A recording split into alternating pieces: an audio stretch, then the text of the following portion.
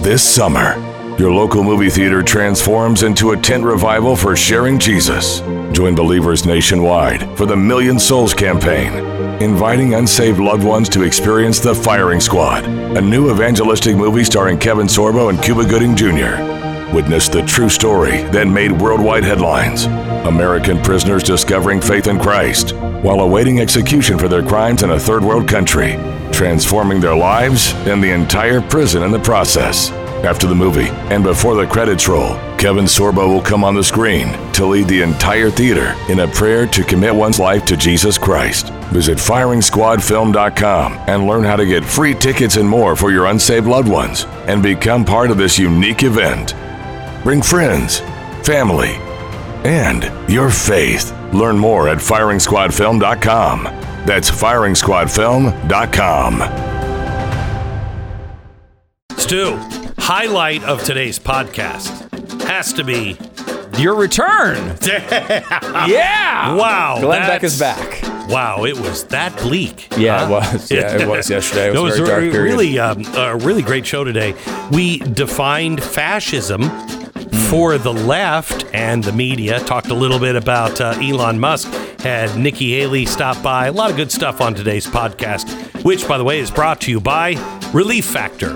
If you're one of the millions of Americans who suffer every day from pain, listen up. There is hope, and it comes in the form of Relief Factor.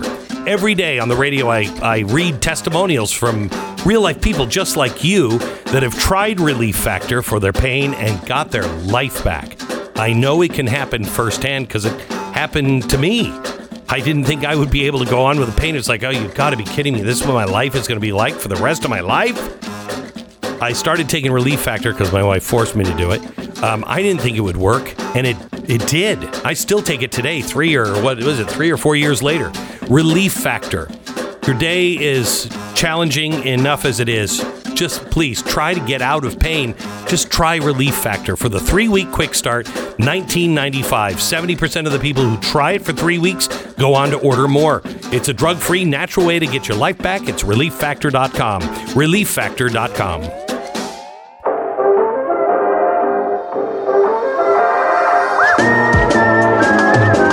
You're listening to the best of the Glenn Beck program.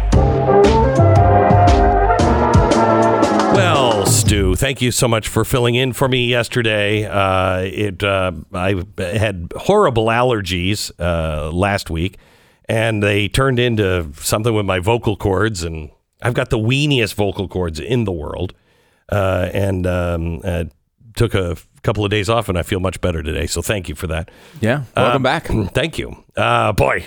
There's a lot you missed. What? Oh, I know. And we've got a lot on the plate. And I want to start with this. And I don't want to make this self-serving.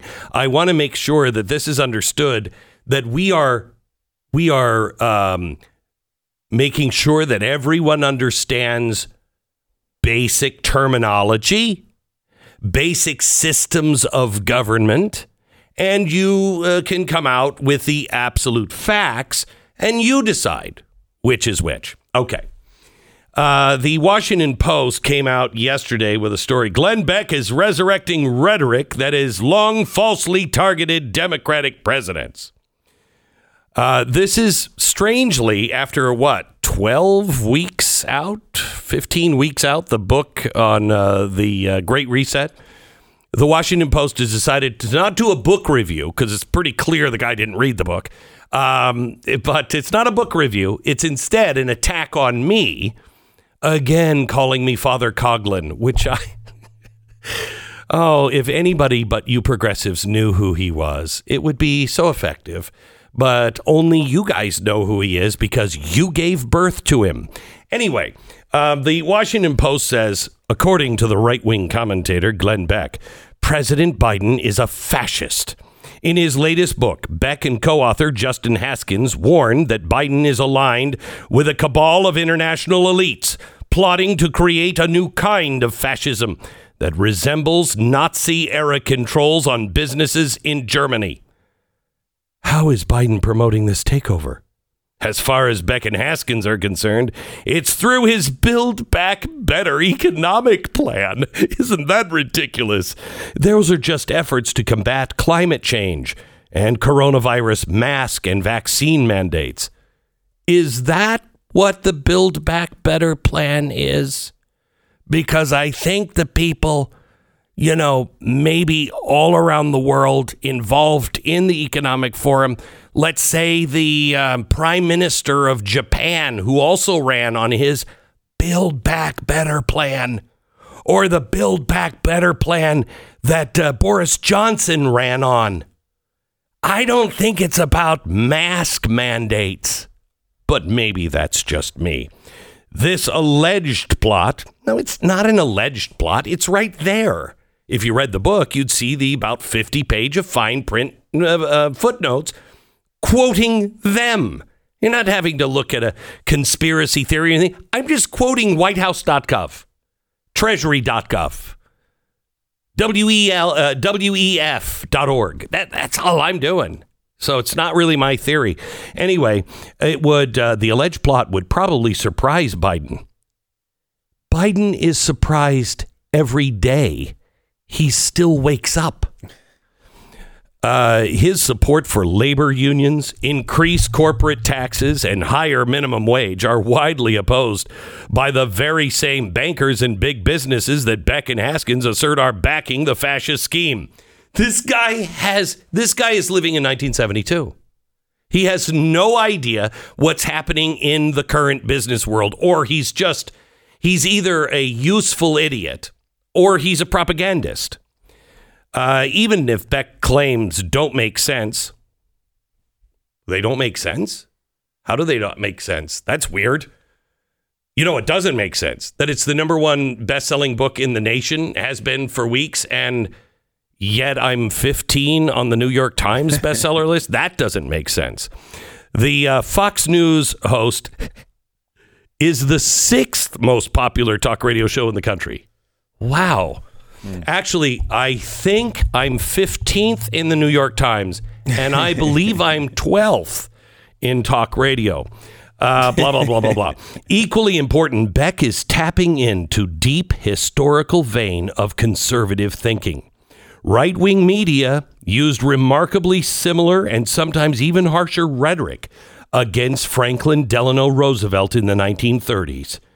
Conservative commentators frequently compared Roosevelt to the tyrannical Adolf Hitler, Benito Mussolini, and Joseph Stalin, who were terrorizing their countries and menacing the world during his presidency. First of all, you wouldn't know that Joseph Stalin was terrorizing his people because the New York Times was covering up all of the atrocities. The New York Times was saying that Stalin was great.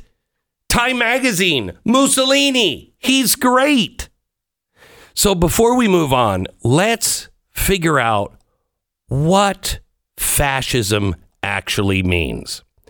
Now, from Merriam-Webster, you have a political philosophy, a movement or regime, such as the fascisti, that exalts nation and often race above the individual and stands for centralized autocratic government headed by a dictatorial leader, severe economic and social regimentation, and forcible suppression of opposition. Okay, who's suppressing the opposition? Who's the one calling parents who stand up and say, I don't think this should be taught? Who's the one defining them as terrorists? Who's the one that says, now, I love Bezos, what a joke. By the way, have you seen his new building in Virginia? The new, it's again phallic shaped. I don't know what the deal is with this guy, but it's more like a pig. Anyway. So I don't know what it is about these guys where they seem to miss. In fact, just yesterday, do we have Jen Psaki on Twitter and how we really should? Are we going to still talk to these people? Are we still going to make lists of who should be banned and not? Listen. The Surgeon General has said that misinformation about COVID amounts to a public health crisis. Yeah. I'm wondering, regardless of ownership, would the White House be interested in working with Twitter like it has in the past to continue to combat this kind of misinformation? Or are we in a different part of the pandemic where that kind of partnership is no longer necessary? Well, I think we engage regularly with all social media platforms about steps that can be taken. That has continued, and I'm sure it will continue. But there are also reforms. Stop. What is she saying?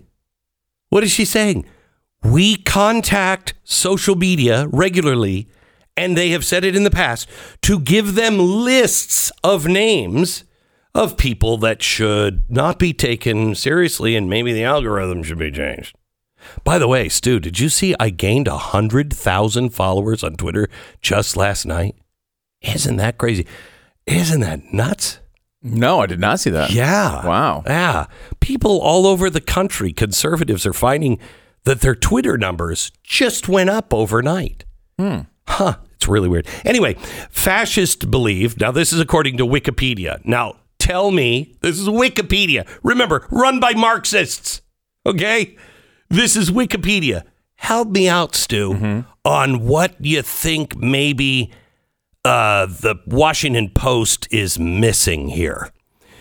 Fascists believe that liberal democracy, let me define that, liberal democracy means people who believe in the maximum amount of freedom before anarchy. Okay?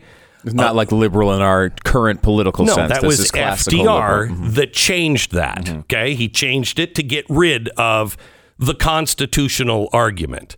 So a liberal democracy is what I believe in. Okay? The fascists believe that a liberal democracy is obsolete. Now, which side is it that says, that's an old dusty document, the founders, are irrelevant, all of the Constitution is irrelevant? Who is that? Second sentence, they regard the complete, listen to this, they regard the complete mobilization of society under a totalitarian one-party state as necessary to prepare a nation for armed conflict and to respond effectively to economic difficulties. Now, how many times have you heard them say, global warming, this is a war? How many times have you heard the Biden administration say about the Great Reset that this is going to be a war that lasts for decades? Why is he saying that? Because he needs to, complete mobilization of society under a totalitarian one-party state. Does anybody doubt that the fascists, or I should say the progressives in either party, wouldn't mind offing the other party and just say, yeah, it's all Republicans and all Democrats? You'd have a few Republicans, but you'd have the majority of the Democrats. You'd certainly have AOC and Bernie and everybody else. Okay. They also say a fascist state is led by a strong leader. Okay, they got me there. Okay. And martial law government composed of the members of the governing fascist party to forge national unity and maintain a stable and orderly society. I would say that that's what happened during COVID. Fascism rejects assertions that violence is automatically negative. Isn't that weird? Like violence on January 6th was negative, but violence for BLM was not negative. They view political violence and war as a means that can achieve national rejuvenation. Mark my words, that's going to become very important this fall. It might even happen after the Supreme Court issues all of its rulings. They are going to go bat crap crazy. And I believe they're going to just try to burn this whole thing down. They also advocate a national economic self-efficiency through protectionist and economic interventionist policies. What have you been hearing lately? The lie from them. This global thing is not working. We've got to really come back to our nation. I mean, I'm saying that for common sense. But what they're saying is that's why we have to globalize even more through the Great Reset. They're using the terminology, but they're saying, but we're gonna globalize even more. We're just gonna cut half the globe out. The extreme authoritarianism and nationalism often manifests a belief in racial purity or a master race. Now, I think the fascist, that's why the book says 21st century fascism, not 20th century, because the fascists then were saying Jews. And by the way, fascism doesn't always include race, doesn't.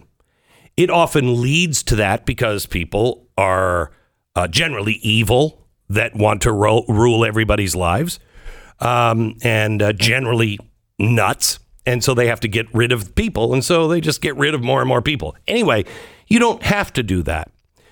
But it also depends on who the fascist is.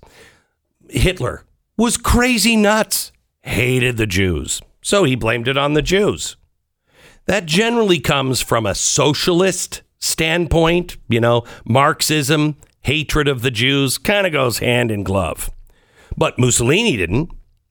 Mussolini didn't hate the Jews. In fact, he really despised Hitler for that. And you know what's weird is it's almost like, let me read this again. The extreme authoritarianism and nationalism of fascism often manifest in a belief of racial purity and a master race. Kind of like white people are bad no matter what they do, and black people or people of color are good no matter what they do. So we've lost all reason, and we've lost Martin Luther King's idea of race doesn't matter. Who's pushing that race matters and that there's a bad race? Who's pushing that? Is that the left or is that the right? Also, fascist regimes have been led to commit genocides, massacres, forced sterilization. Who? Was that the left or the right? Was that the liberal democratic person or was that the progressive that did that? I don't know what you're missing, Washington Post, other than logic, facts, history. But it's good to know that I must be getting under your skin. I must have, for you to get a call to say, hey, would you write something on this book? For you to get that call from, I don't know who your overlord is, it must mean that this is causing them some problems. And I would just like to say, the book is available wherever you buy books. You can get it online or go to glensnewbook.com and get it. It's called The Great Reset, Joe Biden and 21st Century Fascism. You're listening to the best of the Glenn Beck program.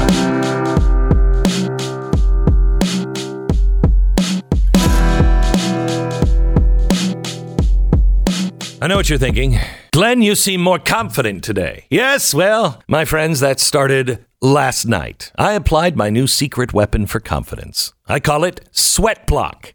Guess what it does? The Sweat Block wipes are applied at night and protect you from embarrassing or uncomfortable sweat for days. Here's the best part. It really works. Sweat Block was developed by a Harvard doctor who was tired of, getting up front of people with, sweat tacos under his arms. His problem is now our solution. If you're like me, and you might not suffer from excessive sweating, but when the lights are on and I'm on stage, the underarm faucets kind of turn on once in a while. It's a lifesaver for your pitch giving, hard hardworking, date-going, average people, a godsend for you Jeffy-like sweaty beast. I mean, I don't know how you... Anyway, if you have an awkward teenager, do them a favor. Arm them with Sweat Block. Also, try the deodorant stick. Best I've ever tried. Get it all today. 20% off. Sweatblock.com. Promo code Beck. Or at Amazon. All right. So, Stu, I need you to stay with me here because this is probably a story that no one is paying attention to.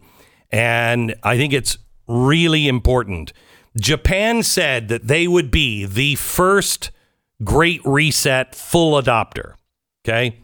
And that made me curious a few months ago when I found that out. I'm like, why? Well, I now know why. They are in serious financial straits. They have been for a while. This is not a new problem. This has been going on, the decline of Japan since the 90s. Well, I read a story, Thursday or Friday, that the Japanese yen has fallen to its lowest level against the dollar in more than 20 years. This means it takes more yen to buy a dollar. As of Friday, the 22nd, it was more than 125 yen to buy a dollar. Normally, only people who are like trading in currencies actually care about this. But the why behind the crash is why you need to care, okay? Because it could very easily lead to the crash of our treasury bonds. And let me explain how a treasury bond. Our debt. We issue treasury bonds every time our government spends money. And we have trillions of these out. And nobody is buying them. Okay, the days of us living high on the hog and, somebody will take this crap. Those days are over. Okay, the Japanese are the largest holder of U.S. Treasury bonds in the world. They hold more than China, more than any European country, more than any other entity except the U.S. Federal Reserve. Why does the U.S. Federal Reserve own so many treasury bonds? They never did that before. They had to start doing it because no one in the world would raise their hand in auction and say, I'll take some of that American crap. Okay? So no one was buying it. So the Fed put trillions of dollars of our debt, and they bought that debt by printing money. Okay? Japan is number 2. Japan holds $2 trillion of our debt. Now, the story that I read on Thursday or Friday was that the prime minister had called Janet Yellen and called the president and said, we need a bailout. You got to help us out. You have to shore up the yen or we are done. Well, we didn't do that. We said we can't do that, and there's a couple of reasons why we can't. So, with them being the largest holder, they're playing a game here. It's a shell game. The whole world is on this shell game. They have $2 trillion in treasuries, and they're forced to sell those bonds to shore up their currency. This would cause our Fed to print more money to put trillions into buying those bonds, which would now be on the market. So inflation could go to 20%. That's the story you'll hear if you pay attention to Bloomberg. But that's just a small part of what's going on. We know that Japan has the worst demographics in the world. It's the oldest population in the developed world. 3.4 retirees over the age of 55 for every one worker under the age of 30. So that one worker is expected to work to support 3.4 people. So nobody's entering the workforce. If you're young, you're not going into the marketplace. The Japanese stopped having kids after the Asian miracle ended in 99 and Japan's economy crashed. Remember the stories where they can't get guys to be even interested in sex? Consider this. Toyota and Honda, the two best-selling brands in the world, right? Testaments to Japanese ingenuity in manufacturing. Except the Japanese demographics are so upside down, virtually no Hondas or Toyotas are actually made in Japan anymore. More than a decade ago, both companies realized they couldn't find any workers, and that's why they're here in the U.S., Indonesia, and the Philippines. These companies were not alone. In the past 20 years, Japan has lost almost its entire manufacturing base. Does any of this sound familiar? Save a few technology sectors like motherboards and microchips, everything else is not made in Japan. This means their taxable income is gone.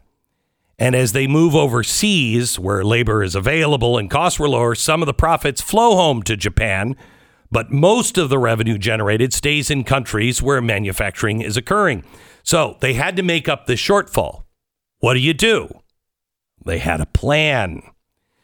They started selling more and more Japanese bonds to cover their deficits between the massive welfare state and the tax base.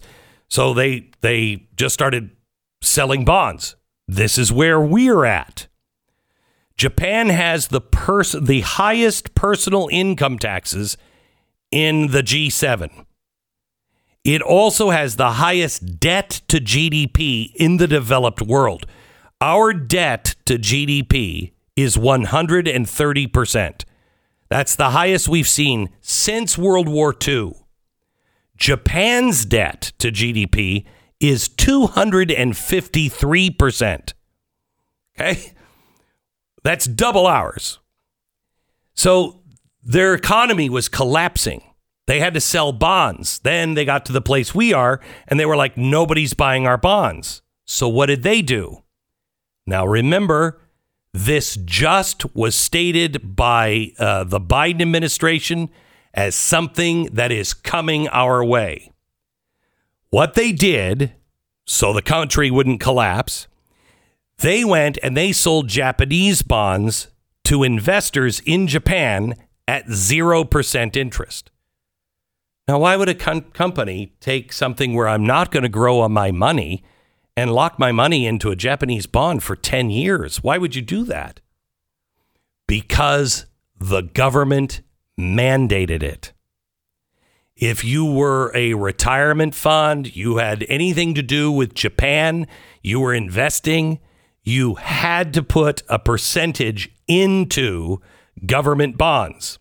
So they bought these government bonds, which allowed them to then print more yen. And then what did they do? They took that money and they bought our government bonds, which were returning about 2% interest to them. Now that 2% interest, think of this, that's coming out of your pocket. So we're paying them interest on $2 trillion in treasuries is about $40 billion a year. So we're sending $40 billion, and that's fine. That's a deal where, we're buying turtle tunnels. I mean, we need those things. But Japan's entire defense budget is $47 billion. So we are, in effect, funding 40 billion of their $47 billion in defense. But then we also provide about $10 billion a year in discounts for guns and ammunition and everything else. So we are paying 100% of their military. This isn't by accident, and it's not a bad deal, actually. Our government is more than happy to do that because Japan is the most important strategic defense partner when it comes to containing China or defending Taiwan. We have 55,000 U.S. troops stationed in Japan. Japan is the only foreign country in the world out of which the U.S. has permanently operated a U.S. carrier battle group. So, back to the yen being in free fall.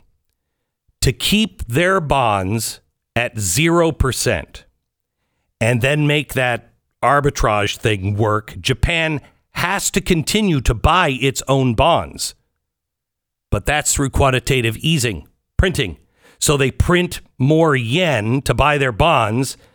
And anytime the yield goes above zero, they're in trouble.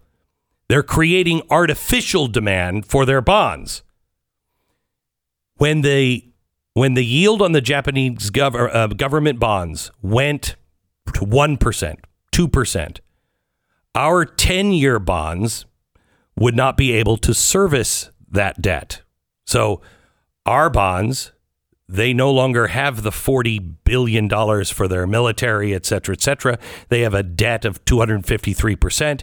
It would cost them to pay interest on their debt more than they ever collect in taxes. So to pay the debt, they have to print currency, buy the bonds, buy ours, and we buy theirs. And it just starts all over again because we have to print money. They have to print money. And so it goes into this inflation death spiral. And that's where they are right now. They're at the beginning of the inflation death spiral. So here's the problem with all of this. If they collapse, I mean really collapse, who can bail them out? We can't. We're close to a death spiral. So who bails them out? And what happens when next September President Xi goes in front of his, People's Congress and says, okay, everybody vote. I am dictator for life. When that happens, and if Japan is out, we are so weak with everything else that is going on. Do you think we're going to save Taiwan? How would we even do that? How would the West protect Australia? By the way, all of this is happening because the Fed said, and the Treasury said, we can't bail you out. But what you probably don't know that we reported on about 3 months ago, the Fed did bail the Bank of Japan out. The Fed gave them $7 trillion.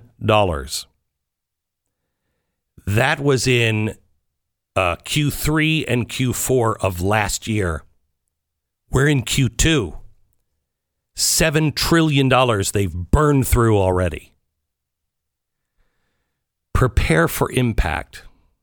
Prepare for impact because it is happening. The reason why they said they'd be number one on the boat for the Great Reset is because if we say jump, they are forced to say how high.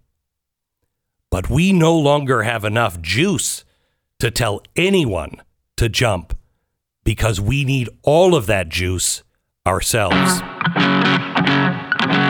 The best of the Glenn Beck program. Welcome to the program, Nikki Haley. How are you? Thank you, my friend. It's great to be with you. Good to see you. Great to see you.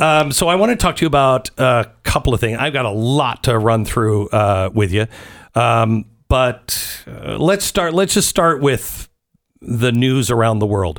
What the hell is happening with Ukraine? This does not feel right. It doesn't feel good. It shouldn't feel right, and it shouldn't feel good. This is a bigger fight than just Russia and Ukraine. This is a fight for freedom. And how we handle this matters. We saw how horrible we handled Afghanistan. We can't continue to have those blunders because when Afghanistan fell, it let every corrupt dictator around the world say, this is a weak America. We better move now while we can. And that's what we're seeing happen. Okay, so do you think we should be fighting, actually in there fighting? Americans should not be in there fighting, no. Okay. And Ukrainians haven't asked us to. But when you see a freedom-loving country trying to protect their own turf, we should give them every ounce of ammunition they need. We should be pulling in, and I'm glad to see NATO pulling in their weight because that was hugely important. Yeah. They need to be giving everything. And we all need to go and support Zelensky to win this fight on freedom. And when he wins, no other dictator will try and do this again. Okay, so I agree that we should not go in. I'm a little concerned that Joe Biden was saying, hey, we can't let anybody take these old airplanes because that might rope us into it. And then we're now openly saying, oh, yeah, and we're just leaving them at the bus stop there in Ukraine. I mean, what happened to where... It's foolish. Biden's running scared. He's been running scared from the beginning. If he had done sanctions before Putin moved in, we wouldn't have seen this. President Trump had said that we would send them equipment and ammunition in March of last year when they had already started doing. Biden stopped it. We were supposed to send another group in June of last year. Biden stopped it, all because he thought it would cause Putin to react. Look at what happens when you don't stand strong. Yeah. If you stand strong before a conflict, the conflict never happens. Why does Putin keep saying that we're on the edge of nuclear war? Because he has nothing left. I mean, look. So does that make him more believable? He doesn't want to die. And but at the same time, let's not ignore him. This is a real danger. This is something that's serious. It's why Ukraine needs to win and win strong. If Putin feels like there's a window, he's going to keep going. If we can stop him where he's at, then he'll start to retreat. The key to that is, one, making sure that Ukrainians aren't begging for help, that they get the help that they need, including the planes, including the anti-air defense systems that they're constantly begging for, but also making sure we hit Putin where it hurts. He can't continue a war if he's got the money to fuel it. And we have to sanction the energy companies, and Biden still won't do it. Okay, so there was talk last week that after the French election, that Europe was going to say no more oil from Russia. Do you believe that? Is that in the works? I think the U.S. needs to be pushing them that way. There is not an option for them to continue getting oil from Russia. It puts us all in danger for them to do that. Are they going to struggle? Yeah, a little bit. Can we double down and start, exporting liquefied natural gas? Can we help them go and find other avenues to get it, just like Poland and Lithuania are getting it from Australia? Yeah. Yes, we can. That's what has to happen. It's not. But they're not going to do that. This Biden administration will not release any kind of sanctions, if you will, on our own companies to go and get more liquefied natural gas, to go get anything. Even for our own self, we're shipping our own strategic oil reserve to Europe. Because Biden's scared of the climate change people. Like, he's scared of the Green New Deal, people that fight for that. And we're seeing it. And it's making America weak. I mean, it's a serious issue what we've got right now, but we can right the ship. That's the biggest thing. I have faith we can right the ship. And that first starts by, do we win these elections in November? But more importantly, what do we do when we win? We have to prove we deserve to be there. So when Republicans take control of the House and Senate, which I am all over the country trying to help candidates, when they take it, what do? You don't just say no to Biden. Mm-hmm. What do you say yes to? Mm-hmm. You say yes to making sure that we're exporting more liquefied natural gas, that we're opening up our energy reserves. You say yes to we're going to stop all this wasteful spending. You say yes to the fact that we're going to be strong abroad by having a strong voice against terrorism and all dictators that try and threaten America or say death to America. We can start doing things. You say yes to, yes, we're going to take care of our children's education and we're not going to let all of these teachers unions do it. We've got to start saying yes to a lot of things and not just say no to Biden. So how do we say yes to the end of inflation? How is this one going to be solved? Because we're close to the death spiral here on inflation. I mean, Glenn, it's so bad that the average family is spending $5,000 to $6,000 more a year. Now, when Michael and I were raising our children, if you told us we had to spend $5,000 to $6,000 more a year, do you know where we'd get it from? A credit card. Mm-hmm. And do you know what happens to families when that happens? Oh. That's the fear I have is, what about these families who are just trying to make it through today? The way you do that is, first of all, yes, we open up our energy sector and we make sure something like that works, but you stop this wasteful spending. Do you know in the last spending package, Republicans and Democrats passed 5,000 earmarks totaling $10 billion. You want to hear what some of that was? $12 million for a baseball park in New York. $15 million for New Jersey to apply to get the World Cup. $6.5 million for golf courses in Colorado. This is our Republicans and Democrats doing this, Glenn. That is not okay. You can't say and go on TV and scream that inflation is terrible and turn around and co-sponsor an earmark and open that back up. Where were our Republicans in this? Why did they allow this to happen? We had stopped earmarks. Well, it's kind of where I am with the Republican Party in whole. I see a few that are standing up and are fighting the good fight. But then you see people like Mitch McConnell. I mean, you've got to clean out these federal agencies. Term limits. You have to just clean them out. Well, you're not going to be able to do that if you have a president without the Congress. Congress has to do it. And you could have, control of the Congress with Republicans, but do they even get it? Do you know what else Congress can do? Put controls on our border. They can fix this border crisis. Where is Congress? That's what I'm going to keep saying is we need the fighters. We need those that understand that you have to make so much noise. The people will follow you if you do that. But you can't go on this runaway spending where our debt's more than our economy. Do you know we're having to borrow money to make our interest payments? Oh, yeah, I know. Our kids and grandkids will never forgive us for this. We have got to right the ship for the good of our country, for the good of the world, for the good of the next generation. It's time for all this to stop. So what are the things that you do?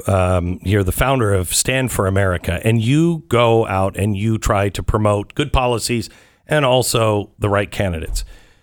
You just endorsed Sarah Palin. Why? Couple of reasons. First of all, when I was running for governor the first time, there were 5 candidates. I started as the 5th out of 5, had the least amount of money, the least name ID, and I got up to the 2nd position. I was running against a lieutenant governor, a congressman, an attorney general, a state senator. Got up to the 2nd position, and Sarah Palin, without telling her staff, called me the day before and said, Todd called and said, "We're coming to South Carolina. We're going to endorse Nikki."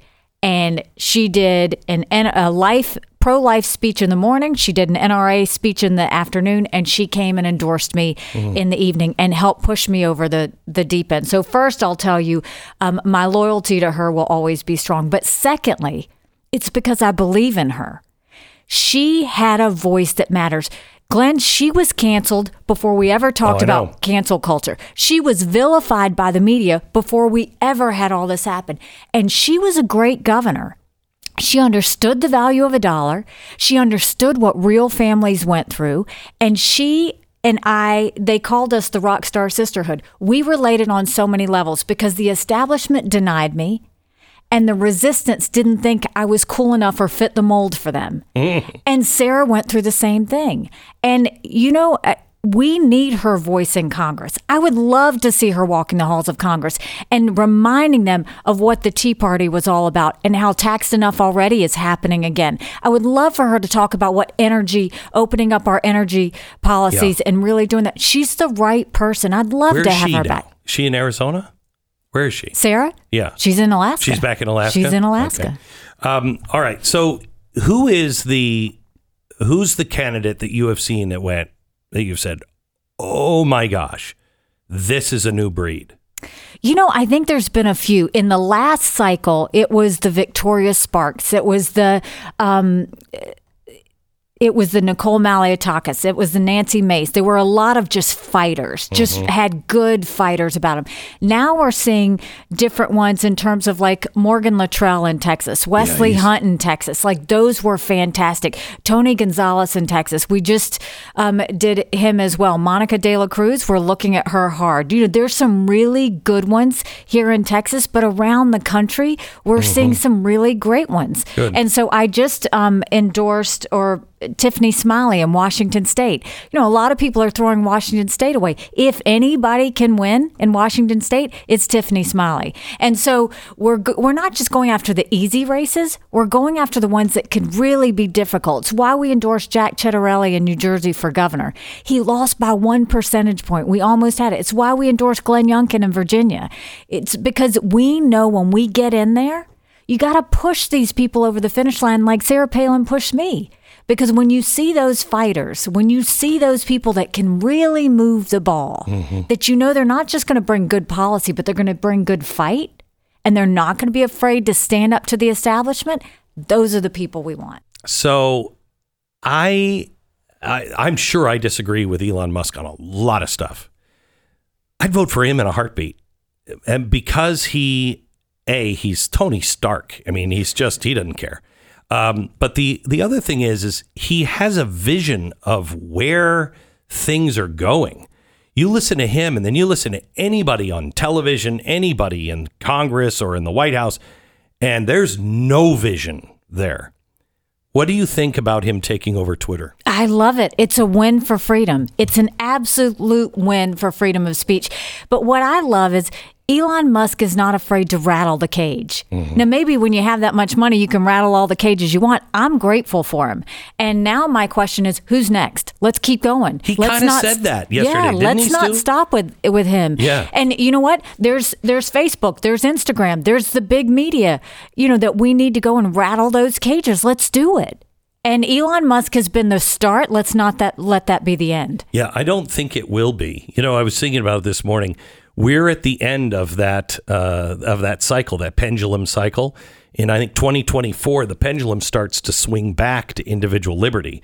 So we're almost there. Oh, we just have to make it. Yes. To like 2030. We just have to make it, and things will swing back and be good. Let me ask you a question about education, because we've seen over the past couple of years, COVID, I think, presented with all of its horrible negatives, a unique opportunity for conservatives to communicate what they believe is right when it comes to education in a proactive sense, right? People saw what was going on. They were forced to watch the Zoom classes and saw the crazy stuff that was being taught, and also that the schools wouldn't open up. A lot of conservatives responded to that by saying, we got to open these schools up. And of course, that was the right argument. But isn't there more that we can do here? Isn't this a unique opportunity to talk about school choice and freedom for kids? Abolish the Department of Ed. Yeah, there you go. Abolish the Department of Ed. You know, but it goes before that, right? So look at pre-COVID. Pre-COVID, 65% of fourth graders were not proficient in reading. Pre-COVID, 66% of eighth graders were not proficient in reading or math.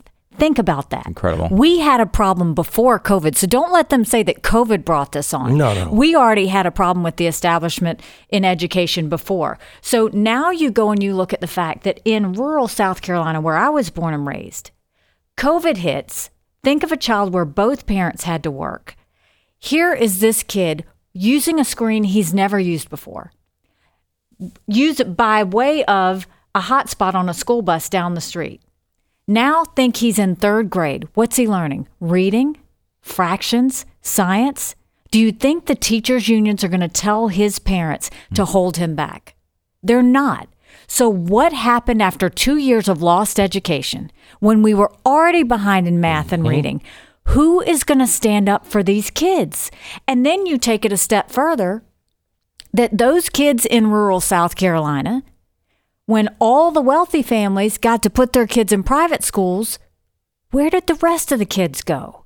That's my issue is One, let's go back and fix what was already broken. You've got some kids, don't push them through to the next grade. Don't push them through later. If a child can't read by 3rd grade, they're 4 times less likely to graduate high school. Then we need to open up school choice. We need to open up charter schools, and we need to go put the blame where it belongs, which is on the teachers' unions and the Democrats that wanted COVID money more than they wanted to teach our kids. And we have to hold them accountable for that. So I've been saying lately, if you're a teacher, you can be a great teacher.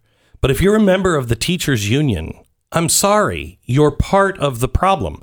You don't have to be a member of that union. Stop. That's exactly right.